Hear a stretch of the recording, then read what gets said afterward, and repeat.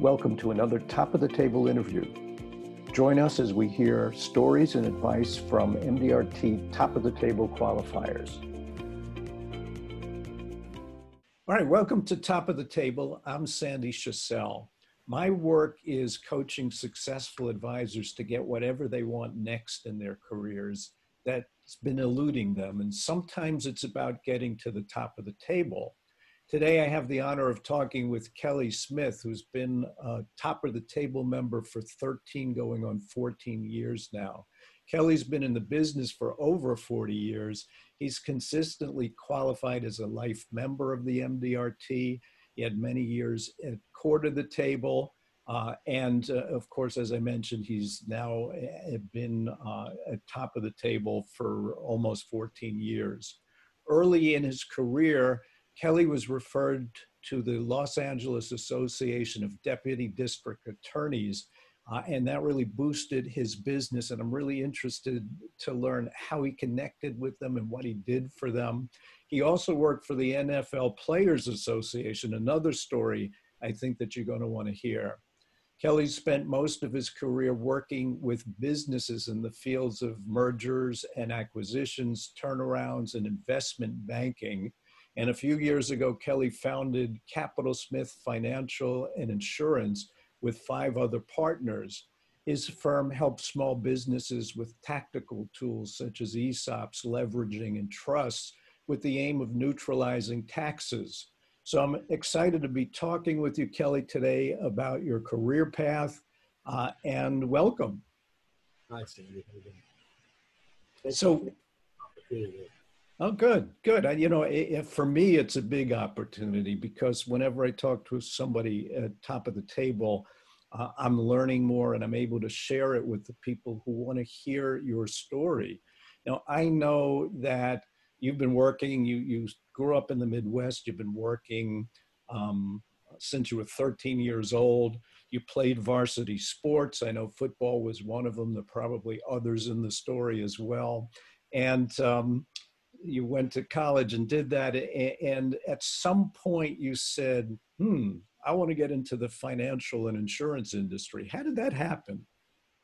I had been working full time, and then I went through on-campus interviews. But in the interim, part of my full-time work was I had an oil and gas franchise that I had invested in, which was dealing with synthetic oil. And in the nighttime, I was doing telephone soliciting for one of those land sales. So I was working full-time, daytime, still going to school. I had my knees operated on between my El Camino Junior College and college, so I had stopped playing football. So my involvements were academics, being a member of the Kappa Sigma fraternity, and then working around my classes during the daytime, marketing the synthetic oil. And it was before Arco Black or Texaco. It was the first one. It was a non-petroleum product. And, but there was no advertising. So I'd get cases of it sold to different auto stores and it would just sit on the shelves. And so I was working a lot part-time at night, and I got a hold of getting people to go listen to a land sales presentation over a steak dinner, and I get paid minimum wage on the phone and get $1 for everybody that showed up. And this is a long time ago. This was back in 74 or 75. And so the person I called one night was a sales manager for a life insurance company. And he said, I like your style on the phone. Would you be interested in coming in and doing an interview? And I said, well, I hadn't really thought about selling life insurance. And he said, well, and I explained to him my part-time business. I have hopes for this synthetic oil thing. I'll be glad to give up my nighttime telemarketing job. But he said, well, we'll pay you a base, and then and I will make sure you can still do the other business if you want to do it. And back then, the base salary, this is back in 75, 76, was, I think, $1,500. And that was a lot of money to me on a guaranteed monthly paycheck. And so I went down and interviewed, and I took the aptitude test and scored high. and he was pushing to sign up. But then as I was getting ready to start training, I got a phone call, and another agent was calling me to follow up on one of those free wallets or free travel, like a telemarketing, like a direct mail thing. And he was qualifying me on the phone as to, how old am I married and all that kind of stuff. He's talking about how much life insurance. I said, well, odd you should say that. I'm going to go to work for XYZ. And he said, well, wait a minute. If you're going to go to work in the insurance business, then why don't you come talk to my general agent? So I did. And then I liked that environment even better. And I thought, well, wait a minute, I was going to go to work for here. I've only met one other company and I like them better. Maybe I should start interviewing around. So I interviewed with a number of companies, and one night, like on Monday nights at our fraternity, is when they have their meetings. And a lot of times recent alumni will drop in and listen to the meeting and, chat. And one night my pledge brother and I were sitting there visiting, and I told him, I said, well, I'm thinking of going in the insurance business, and I've interviewed around. And so he handed me this card of a very good friend of his that had worked on the Republican campaign with him when he was working for Reagan's gubernatorial. And so we talked about it, and I went and interviewed with him and hit it off. And, he was with New York Life, and it was a nice office, a good company. I'd heard of them. I was very excited about the environment. And so I ended up going with them. And I was there for a year, actually a year and a half total. But my first year, I was blessed. I qualified for Roundtable. And then in between the end of the year and Roundtable in June, one of my other fraternity brothers, who was at Northwestern Mutual, who I'd run into a couple times in competition, we had breakfast. And he said, you should come talk to us. And I said, well, I'm in a good office. I love the company. It's a great company. But the problem is that even though my sales manager was awesome and I really cared about him and he helped me a lot. In fact, he's really responsible for me. He did the push in the second half of the year to get me to make Roundtable. There were like 60 agents in that office, and I was only one of 4 Roundtable members, and I was a rookie. And so it was not an environment that was, kumbaya and everybody worked together. And so when I went and interviewed with the Northwestern Mutual office, it was a scratch office, had been in its 9th or 10th year, and they had gotten up to 40 agents, and all of them were Roundtable. And there were 4 top of the table members in that office, 2 of which I eventually in June I would see speaking at the Roundtable meeting I was going to. So I didn't make a decision then, but coming back from Roundtable and meeting, and my fraternity brother was kind of sneaky. He set up the whole thing with the hotel, but he surrounded me with all of his career school buddies. And so it just everything morphed, and I ended up switching to there. Well, I was still doing a lot of personal market. And, but one of the things that you'd mentioned too was the LA County District Attorney's endorsement with the association. That came, and this is a story I tell young agents. I said, you go out and if they can fog a glass, if they're breathing, write the policy. And I was driving all over, anytime, anywhere. And one of my fraternity brothers, his older brother, was an attorney in the Attorney General's office up on Wilshire. He was a deputy attorney general. So I went up, met with him, did some disability insurance, and then I got referred to like 10 of the people there. And so I was doing a lot of individual disability policies. And then one of the guys I met was eventually became a judge, but he said, well, if you're dealing with us with this disability product, you ought to talk to the district attorney's office. They make across the board, they make 10, 15% more than the same step and grade here in our office. So he introduced me to a few people there. I talked to them. 2 of them were on their association board, and we started talking about it, and they were wanting to know about just more than just the one policy disability carrier I was at that time still marketing. And so I said, well, if I do a complete analysis of all the products that are available in California, even including the county bar, the state bar, the association stuff through your group, and I do, at that time there were like 24 carriers in California. It's down to like 5 now. But I did the complete analysis, and on the condition that I would get an endorsement. If I went to all that work and it provided a benefit to help encourage the individual deputy DAs to join the membership or stay with the membership, and it added value to them as well. So I started out on the program. We got it through guaranteed issue, and midstream I had to switch because some of the stuff that I'd gotten guaranteed issue at where I was, they said, well, we can't do that. And I'd already taken 400, 500 apps. I said, I'm not going to go back out there and say, you know, hey, on you guys that are at this level with this particular retirement program, I can't issue 1,500 a month. I can only issue 12. So we ended up rolling the whole case over to another carrier that was very similar and had just dropped their premiums. So we went through that, and what I tell people is that case, which was made my first year at top of the table, evolved because I was talking to individuals, and my fraternity brother referring me to his brother, his older brother, who then referred me to his people, ended up writing eventually 600 lives because it poured over into the public defenders. We ended up picking up some judges, and then on the thing with the National Football League, one of my friends that had followed me from New York Life to Northwestern Mutual, his brother was a receiver on the Rams, and he bought a policy from his brother. But this particular gentleman was not real technical. He was just a salesperson, and a really good one. So we met with his brother, and we started getting referred. He brought me in to be his joint work partner from a more technical aspect. So we eventually ended up, I think, having 16 members of the Rams, and a lot of them started getting traded to the 49ers and the Chiefs and everything else. And most of my players ended up becoming captains of the team where they got traded. So when the first NFL player strike came around, there was no official NFL Players Association.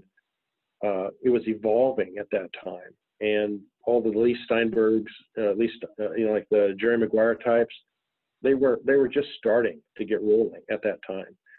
So I did everything from doing insurance, advising on retirement, post playing, because the average playing time there was 3.7 years, and so because of that, I started helping negotiate some contracts, and then one of my other fraternity brothers had gone into partnership with Don Sutton, Mitch Kupchak, and a local developer down here in Newport Beach, who was also chairman of the board for a small bank. And so we started dealing with baseball players and basketball players and fairly wealthy individuals here in Newport Beach. And so that was mixed back and forth with what we were doing with the district attorneys and the public defenders and the judges. And then one of the opportunities I had was I was introduced to a gentleman that had been in investment banking, and he was the one that took Western Digital out of bankruptcy. He went in, got a whole bucket full of stock at pennies on the dollar, because First Interstate had been taking back shares of stock. First Interstate Bank, which no longer exists, had been taking back shares of stock in lieu of debt payments. So this gentleman was given all that stock to do a turnaround and make the company good. And he did. He turned around Western Digital. It's now a powerhouse. And he was doing the same thing with a whole bunch of other companies. And so he said, if you can do that more and more, what you did with revamping the health insurance and everything else, and the qualified plans and the golden handcuffs, then I'd like you to do more of that. So I kind of got away from the association, got away from the NFL, and got more into mergers and acquisitions, which started more of my involvement with ESOPs. Now, I had my first month in the business, I was a brand new agent, and at that time, New York Life had a regional meeting. And the speakers, one of the speakers there was Lou Kelso, who was the father of ESOPs. And then one of their, I think Bob Frisch was a huge, I remember this is 44 years ago. He was one of the leaders at New York Life at the time because he was working with ESOPs. So this was right after ERISA came in, and they were introducing the field force to ESOPs. Well, I was still memorizing my sales talk. So, it just It went over my head, but I took copious notes, bought everybody's book, and read about it. But then I didn't really have an opportunity to work with it very much until I started getting involved with the mergers and acquisitions. And then at that time, one of my other fraternity brothers, not from my chapter, but from Ohio State, was a very wealthy landowner. And we were talking about how he bought and sold a lot of apartment buildings. And he explained the intricacies of what back then was a very complicated depreciation model. They had like 5 different types of depreciation, double declining balance and all these different things. And he explained how that offset strategy of a depreciation, which was you don't write a check for it. It just exists in the tax code, and it gives you a tax deduction. So he could buy a piece of property, rehab it, move people in, charge a nice rent, and the difference between the mortgage tax deductible interest and the positive cash flow in the rent, he would offset that with the paper tax deduction on the ESOP. So I'm not an ESOP, on the depreciation. So I looked at that and I said, well, wait a minute, if the way I understand ESOPs is you can do the same thing to some extent, but on a qualified plan basis. So that's where I developed my earlier stages of what I call offset strategies. So that's, for the last 30 plus years, that's mainly what I've been doing, is working in the ESOP, employee ownership, succession exit marketplace, but not doing the normal leveraged ESOPs that everybody does. I go in with a contributory model to generate tax deductions. So instead of looking for somebody that's 65 years old that wants to sell their company and not pay capital gains tax through the 1042 exchange, I try to get to them ahead of time, 5, 10, 15, 20 years ahead of time, use the paper tax deduction to let them keep their money inside their company as what we call it TERC, tax exempt retained capital, and use that to build the company. So instead of a $5 million company growing to be a 10 million, we might have a 5 million grow to be a 20 million. And without the ESOP, the person sells the 10 million and they lose 37% in capital gains taxes. So they're walking away with 6.3 million. And if we help them with the TERC grow their business higher, they get up to 20 or 30 million. And then they don't pay the capital gains because of selling it to the ESOP. So instead of somebody growing from 5 to 10 and keeping 6, they go from 5 to 20 and keep 20. And along the way, we generally premium finance the life insurance and pay off the premium financing from the tax savings of the capital gains when they sell the business. So we're not taking the premium financing repayment of debt from the policy. We're instead giving them a paid up policy, and we're using the capital gains tax savings to pay off the premium financing. So that's kind of where we are today.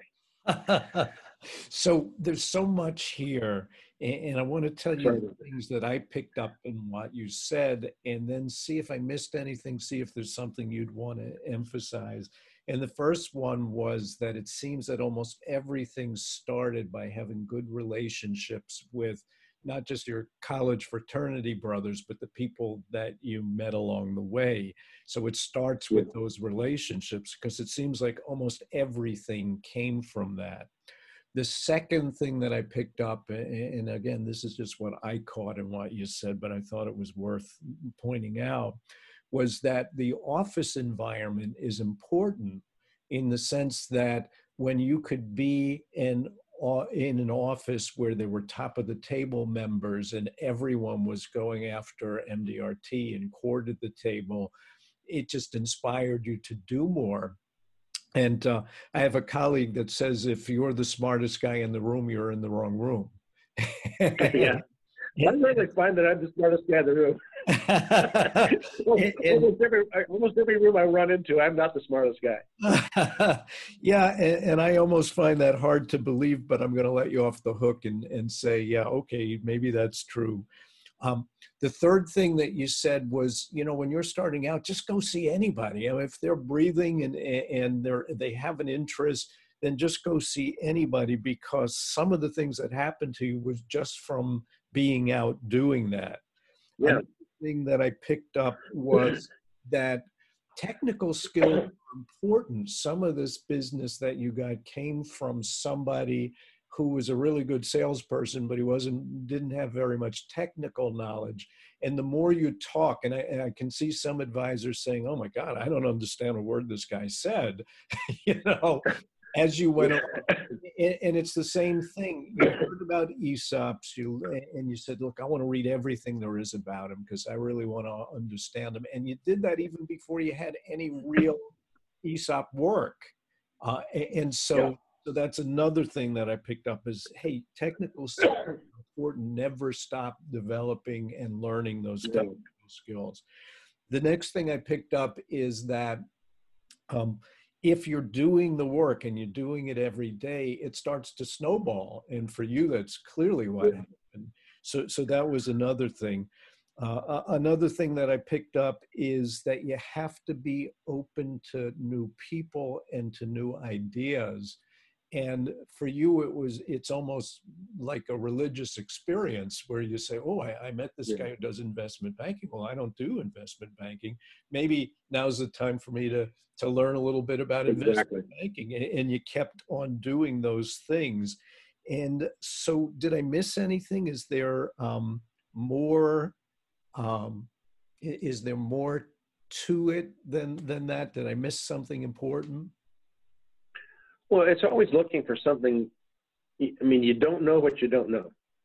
And for instance, I had gone through college, did a lot of, my double major with finance and marketing, and a secondary major. In fact, I'd gone one more semester, I would have had 4 separate bachelor degrees, economics and accounting, and even starting to get in some of the master's casework. And I still, even though I read about real estate and everything else, when the way this fraternity brother of mine explained how he was utilizing the depreciation to offset the positive, profitable cash flow from his business, that really intrigued me. I mean, you can read it, and you can have your professor talk about it and everything else, but until you sit down with someone that, I mean, here I was like, I was still in my 20s, and this gentleman was about 10 or 15 years older than me. And we were sitting in his house, which was about a 5,000 square foot house on the beach, or on the Strand in Manhattan Beach, with a courtyard, a pool, and a 2-story, 2 different rentals, 1,500 to 2,000 square feet behind him. And it's all paid for. Now, on top of that, he had a bunch of 8-plexes and all over, Hawthorne, Inglewood, Torrance. But he had done something, and it was really drilling down to have him help me understand that. And fortunately, I had been blessed to be able to have that meeting when I was at New York Life at that regional meeting to hear Luke Kelso, the father of ESOPs, and then talking to him afterwards. And then actually I stayed in touch. I talked to him a few times after reading the book. Still, it still was not totally sinking in until I saw an alternative, like parallel concept of the offset of tax with paper. In other words, I call it, you have checkbook tax deductions and you have tax code tax deductions. It was clearly a code deduction versus a hard cash deduction. And so taking that principle that was explained to me through Richard, my fraternity brother, and transferring it to what I had heard 5 years earlier with the ESOPs, it made it where it gave me the foundation for what we're doing today. And it's just seeing, alternative concepts that match up. And fortunately I had, trying to do 200-300 lives a year, trying to make the, at our Northwestern office, we had what we called CWP, consecutive weeks of production. And you want to turn in business every week, so that, every year goes by, you've got 52 weeks of consecutive production. And I think by the time I left there to go more into the different marketplace, I had 7 straight years of consecutive weeks of production. That was important to me. And a lot of those people that you go out and you write them, now back today, there's not a lot of people writing $250,000 term policies. Generally it's 5 or $1 million and maybe it's term. But back then, you'd spend an evening, trying to get their attention away from, Hill Street Blues or something like that, whatever they're watching back then, and getting them to concentrate on why they should have this term policy, if need be, to pay off the house if they died, or set aside stuff for the kids' college. And if they want to add another factor to it where they can help it get tax-free cash value at retirement, then you try to sell them whole life. Back then, it was only whole life. I mean, there's only term, very few types of term, and whole life. And it was either standard or declined. There was very few. It was before non-smoker, smoker. We were working out of rate books, not, it was before calculators, computers, or anything else. Yep. And so you just stay on top of it. Now, I'm not as we found out trying to get this set up this morning, I'm not a technological person. So when I was at Northwestern, one of another blessing I had was meeting a gentleman named John Todd Sr. And he was probably the father of non-qualified deferred comp when he did General Electric back in 1973. And he had the Todd organization, which we have a lot of those now with the M Group and Clark Bartis and all sorts of different national producer groups. But as I started thinking about his model and with what I understood about ESOPs, I wanted to try to recreate that where I had other people that I could do joint work with or open up cases around the country. But because feeling that I didn't want people to steal my ideas, I was operating very close to the vest and talking to, small groups of agents, and they'd have a case, we'd work on it. I didn't want to write any articles. I didn't want to talk at roundtable. I didn't want to do anything back there. I wanted to just be this ninja that would just go out there and do these cases.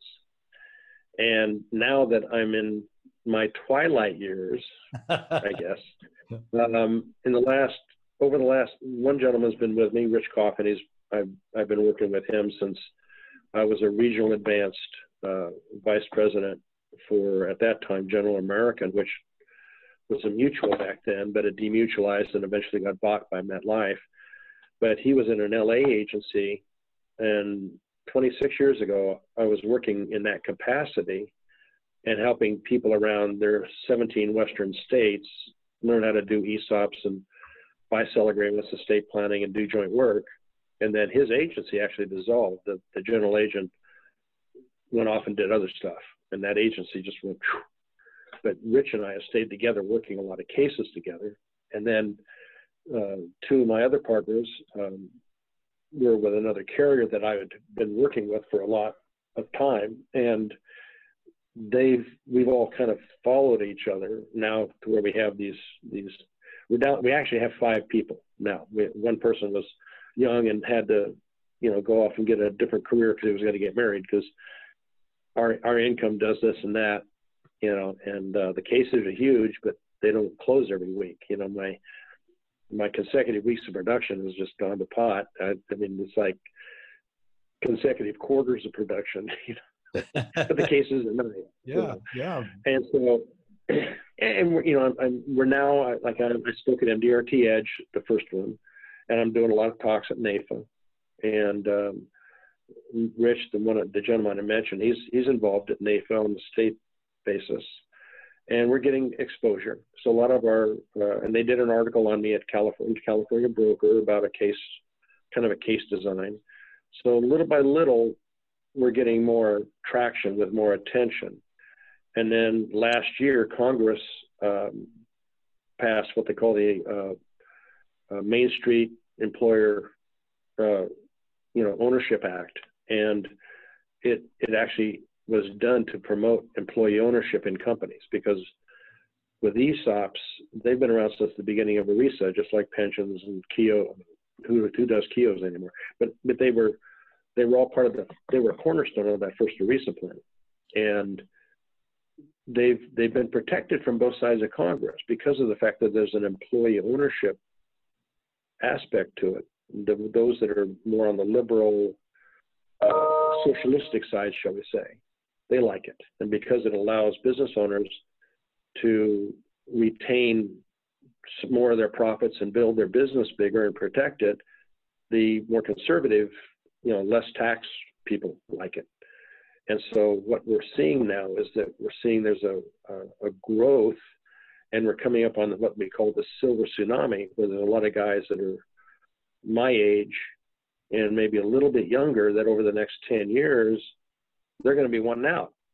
But because now there's more discussion and more awareness of programs like ESOPs, it's making it a little bit easier to say, how would you like to, have your company take a little bit different, higher growth pattern for the next 10 years till you exit, and then keep more of it. And so that you can get out there and have a better retirement. Because, the transition between generations is not like it used to be. And with the fact that there's this big bubble, like this bell curve of baby boomers that are going to be trying to get rid of their businesses over the next, the past 10 years and the next 10 years, the successful transition of businesses generally is like 30%. And that's going to drop because there's going to be an infusion tenfold of new businesses coming into that market to be sold, less buyers. So unless they do something, they're just going to have to walk away from their business. Yeah. Unless people want to do what Dad did. I mean, not everybody, they want to, if he's been successful, they want to drive their Lamborghini over to, some university and then get a high-paying job on Wall Street. So they don't want to, they don't want to pound nails for a living, or they don't want to bake loaves of bread, or they don't want to, do what Dad did. Mm-hmm. Yeah. So, there's no one could question the technical knowledge that you've put together, but I'm interested in the sales skills too. And I want to ask you a question that goes back to the district attorneys. You go to someone that you're having a conversation with and say, if I do a complete analysis, will you give me an endorsement? Where did that come from? I mean, who would have even thought to do that? I don't know. Well, that's just quick and easy. It just popped down. Well, I mean, it's like solving a problem.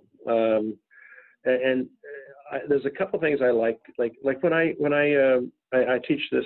When you go through career school and all these different training programs, regardless of which carrier, they teach you all the certain questions to ask for referred leads, or how to do this.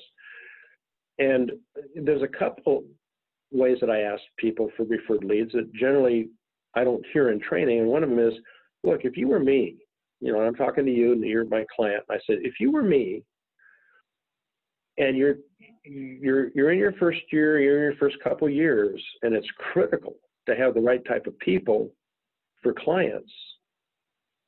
And that if you didn't find the next 10 best people, that you're going to have to go back to selling cars or washing dishes or whatever you could do, who are the 10 people you would count on if you were in my spot? So out of all the people who would you want to vest your career in to be able to stay in this business? Who are the people you would call on first tomorrow? And I don't usually hear that question in a lot of but it's like certain questions come up that are important. It's like the idea with the distribution. Yeah. Like that idea was amazing. So this is good too, the referral. What else would you want to share like that? Well, there was a talk, and I heard it live at, I think, the 77 or 78 roundtable. But another dear friend of mine who's no longer with us, a guy named Jerry Pelletier, had recorded it and bought the tape. And it was back then, before all these fancy names, it was, remember Tom Wolfe's capital needs analysis, which is CNA. And so it was kind of like a 2-minute CNA. And what it is, when you talk to people on the phone, you want to get the appointment, say, look, we'll just chat for a few minutes, and you meet me, I'll meet you. We might ask each other some questions to see if we can be a match, and I can help you, and you need me. So you get out there and you're chatting for a second. You say, let me ask you a question. Do you have a will? And they go, yes or no. let's say, if you say no, I say, well, if you did have a will, what would it say? Well, I give everything to my wife. Oh, okay, so you're married, yeah. Couple kids? Yeah, we have 3 kids. What is everything? When you say you want to give everything to your wife, what is it? No, the house and this and a vacation home in Malibu or whatever. I say, okay, if something happened to you, would it be important for your wife and children to stay in that house? Well, yeah, it's a good school district. We've been lived there for 6, 7 years. We know all the neighbors. How important is that? Well, it's very important. Okay. What would it take for your wife to stay in that house, to keep their current lifestyle in that house? Oh, $80,000 a year. Okay. Where would your wife get that $80,000 a year? I don't know. I said, well, if I came along with a bag of money and she could earn a certain interest rate on it, how big a bag of money would she need? How much capital would she require to get that $80,000 a year? And I'll just do it easy because I'm Irish and kind of simple. I'll say, let's say 8%. So she gets 8%. Okay, it's going to take $1 million. Well, where would she get that $1 million? He says, well, I've got a life insurance policy for $100,000. Okay. And I get something at work. Okay. And and how much is that? Okay, that's $100,000. Okay. And how much is that vacation home? That's would she sell it? I prefer she didn't sell it, but if she had to, yeah. Is she going to go back to work? Well, no, because she's got 3 kids and, she'd be a single mom. I say, well, okay, so how much, if she had to sell that vacation home, how much would it be? Well, $200,000. So let me get this right. You're telling me that that if your wife would earn 8%, she'd need $1 million of capital. Yeah. You've got how much in life insurance? And I make sure they say it. They're always saying it. They got 100,000 or 200,000. I say, so if you died today, she'd have 400,000 towards that $1 million, right? Yeah. Are you going to inherit anything in the near future? Well, no, not really. Are you sure she wouldn't go back to work? No, she wouldn't go back to work. And it is important for her to stay in that house. Yeah, it's very important for her to stay in that house. Well, if you had that 400,000 under your current plan, how much are you short? Shut up. Right. And let them do the math. And they go, well, it's 600,000. Okay. Well, how's she going to get that? I don't know. I don't know. Okay. Well, you tell me. It's your wife. How's she going to get the 600,000?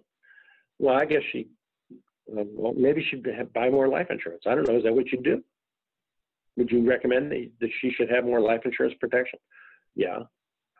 Well, let's assume for a second, you got to do your takeaway. Let's assume for a second you're uninsurable. Now, you look okay now. I mean, you look fine. You look healthy. Let's assume that you applied for that life insurance and you were turned down because your blood pressure, your cholesterol, you find out that you get your PSAs count too high. If she can't get that 600,000 through additional life insurance, how's she going to do it? Now, it's important she stays in that house, right? Yeah. This is good. This is really... Now, that's a 2-minute CNA. It was Al Zalotnik. I didn't create it. Yep. But it was a nice, it's a nice way to just, you're starting, do you have a will? You're not saying, well, how much life insurance you need. Hey, I'm here to sell you life insurance, and this is the way I do my analysis, and here's what a book looks like with all of it, It's just a simple, I usually do it like on a napkin or a piece of paper because I'm writing a few things down, like the value of the house and the 800,000 and stuff. Yeah, that's Kelly, that's beautiful. And what I'd ask you is, you've already shared so many great things. Can you give us one more? If I'm someone who just qualified for the MDRT and I'm looking at making court or getting to top of the table as a mountain that I have to climb, what advice would you give me? First of all, go to the meeting, because I cannot tell you how it was. Now, here's the thing. Back when I qualified, back in 76 for the 77 roundtable, you didn't qualify for roundtable. You were what they called a provisional applicant. So if you didn't qualify again the following year, they erased your qualification. So your first year didn't count if you don't qualify 2 years in a row. Now, that's how it used to be. But at that point, I can tell you 100% spot on right now, if I had not gone to that meeting for my qualification from the first year, I would not be here today. Wow. Because I mean, I was on burnout. I mean, I busted my tail the last 4 months of 76, and I qualified by the skin of my teeth. I mean, literally, I barely made it. And the next year, my first 5-6 months was lukewarm. I mean, I'd really kind of, I called on a lot of people the referrals, and I was just starting to get more of my referrers. And when I came back energized. I came back another thing I tell people, I said, the beautiful thing about our industry is that you don't have to retire if you don't want to. Because you know how they march all the old guys down the center aisle the first day, you know, all the past presidents and 30-year members and 50-year members and stuff. I mean, one of the guys had his oxygen tank with it. And yeah. And I mean, I'm talking to these guys anytime I can sneak a minute during that week, or 5 days or whatever it was. And I'm asking them questions. And I said, well, what's it like in retirement? And he said, well, I'm not retired. I play golf with my clients, or I work 3 days a week, or I work mornings, or I work afternoons, or I have a lot of, 4-day weekends, or I take 6 vacations a year, but I'm not retired. But I've also been bringing in other people. And that's why my partners, I have, one partner is 51, the other one's 50, 49, 30 something. Kids. And they do things I don't do. Like I couldn't do a spreadsheet to save my neck. We got a guy, he's just a genius on that. And we have people that they enjoy reading documents and finding the client, the prospect. They have, here's their living trust and here's their buy-sell agreement, and they contradict each other. So we have to rectify that in addition to knowing how to insure it. And so go to round table, talk. I mean, I don't care if you don't sleep, you talk to everybody there you can, you take a lot of notes, and you practice. And start taking your COU, your CHFC, all those courses. I mean, I spread mine out over like 16 years. You don't have to do that anymore. I mean, because of how start and stop, it probably took me 14 courses to get what they could do now in 9.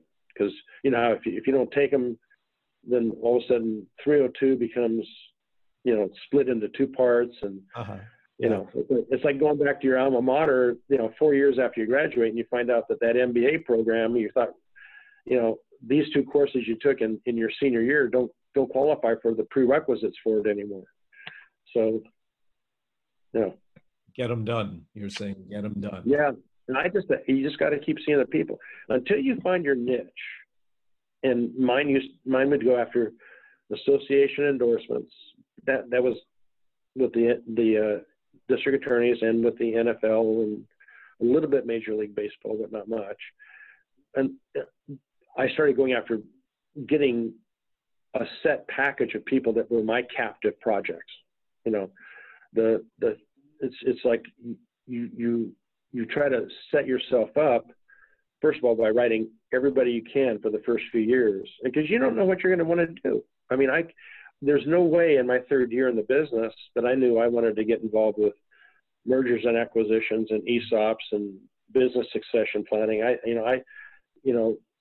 Everybody goes through their first 3 years where everybody wants to either work with doctors or small business owners or whatever, or they want to specialize in long-term care, or they want to specialize in group medical. I mean, it's like when you first start college. I was going to be an attorney. Then I decided, well, maybe I'll be an architect. And then by the time I got through with my junior college, it was pretty clear I was headed towards business. And I enjoyed sales. I enjoyed the process of meeting people and you know, when they talk about the difference between men and women, you know, your wife is telling you about the washing machine or something when you get home, and then you start jumping in to solve it. I'm too much that way. It's like, no, shut up. I just want you to listen to me. I've had a hard day. The sewing machine's broken. The washing machine's broken, whatever. The dog won't stop barking. They don't want you to solve it. They just want you to listen. So I'm trying to get both of those put together. I'm trying to listen long enough so that I can solve it when time comes. Yeah, but listening obviously is super important, and you made that pretty clear. Yeah.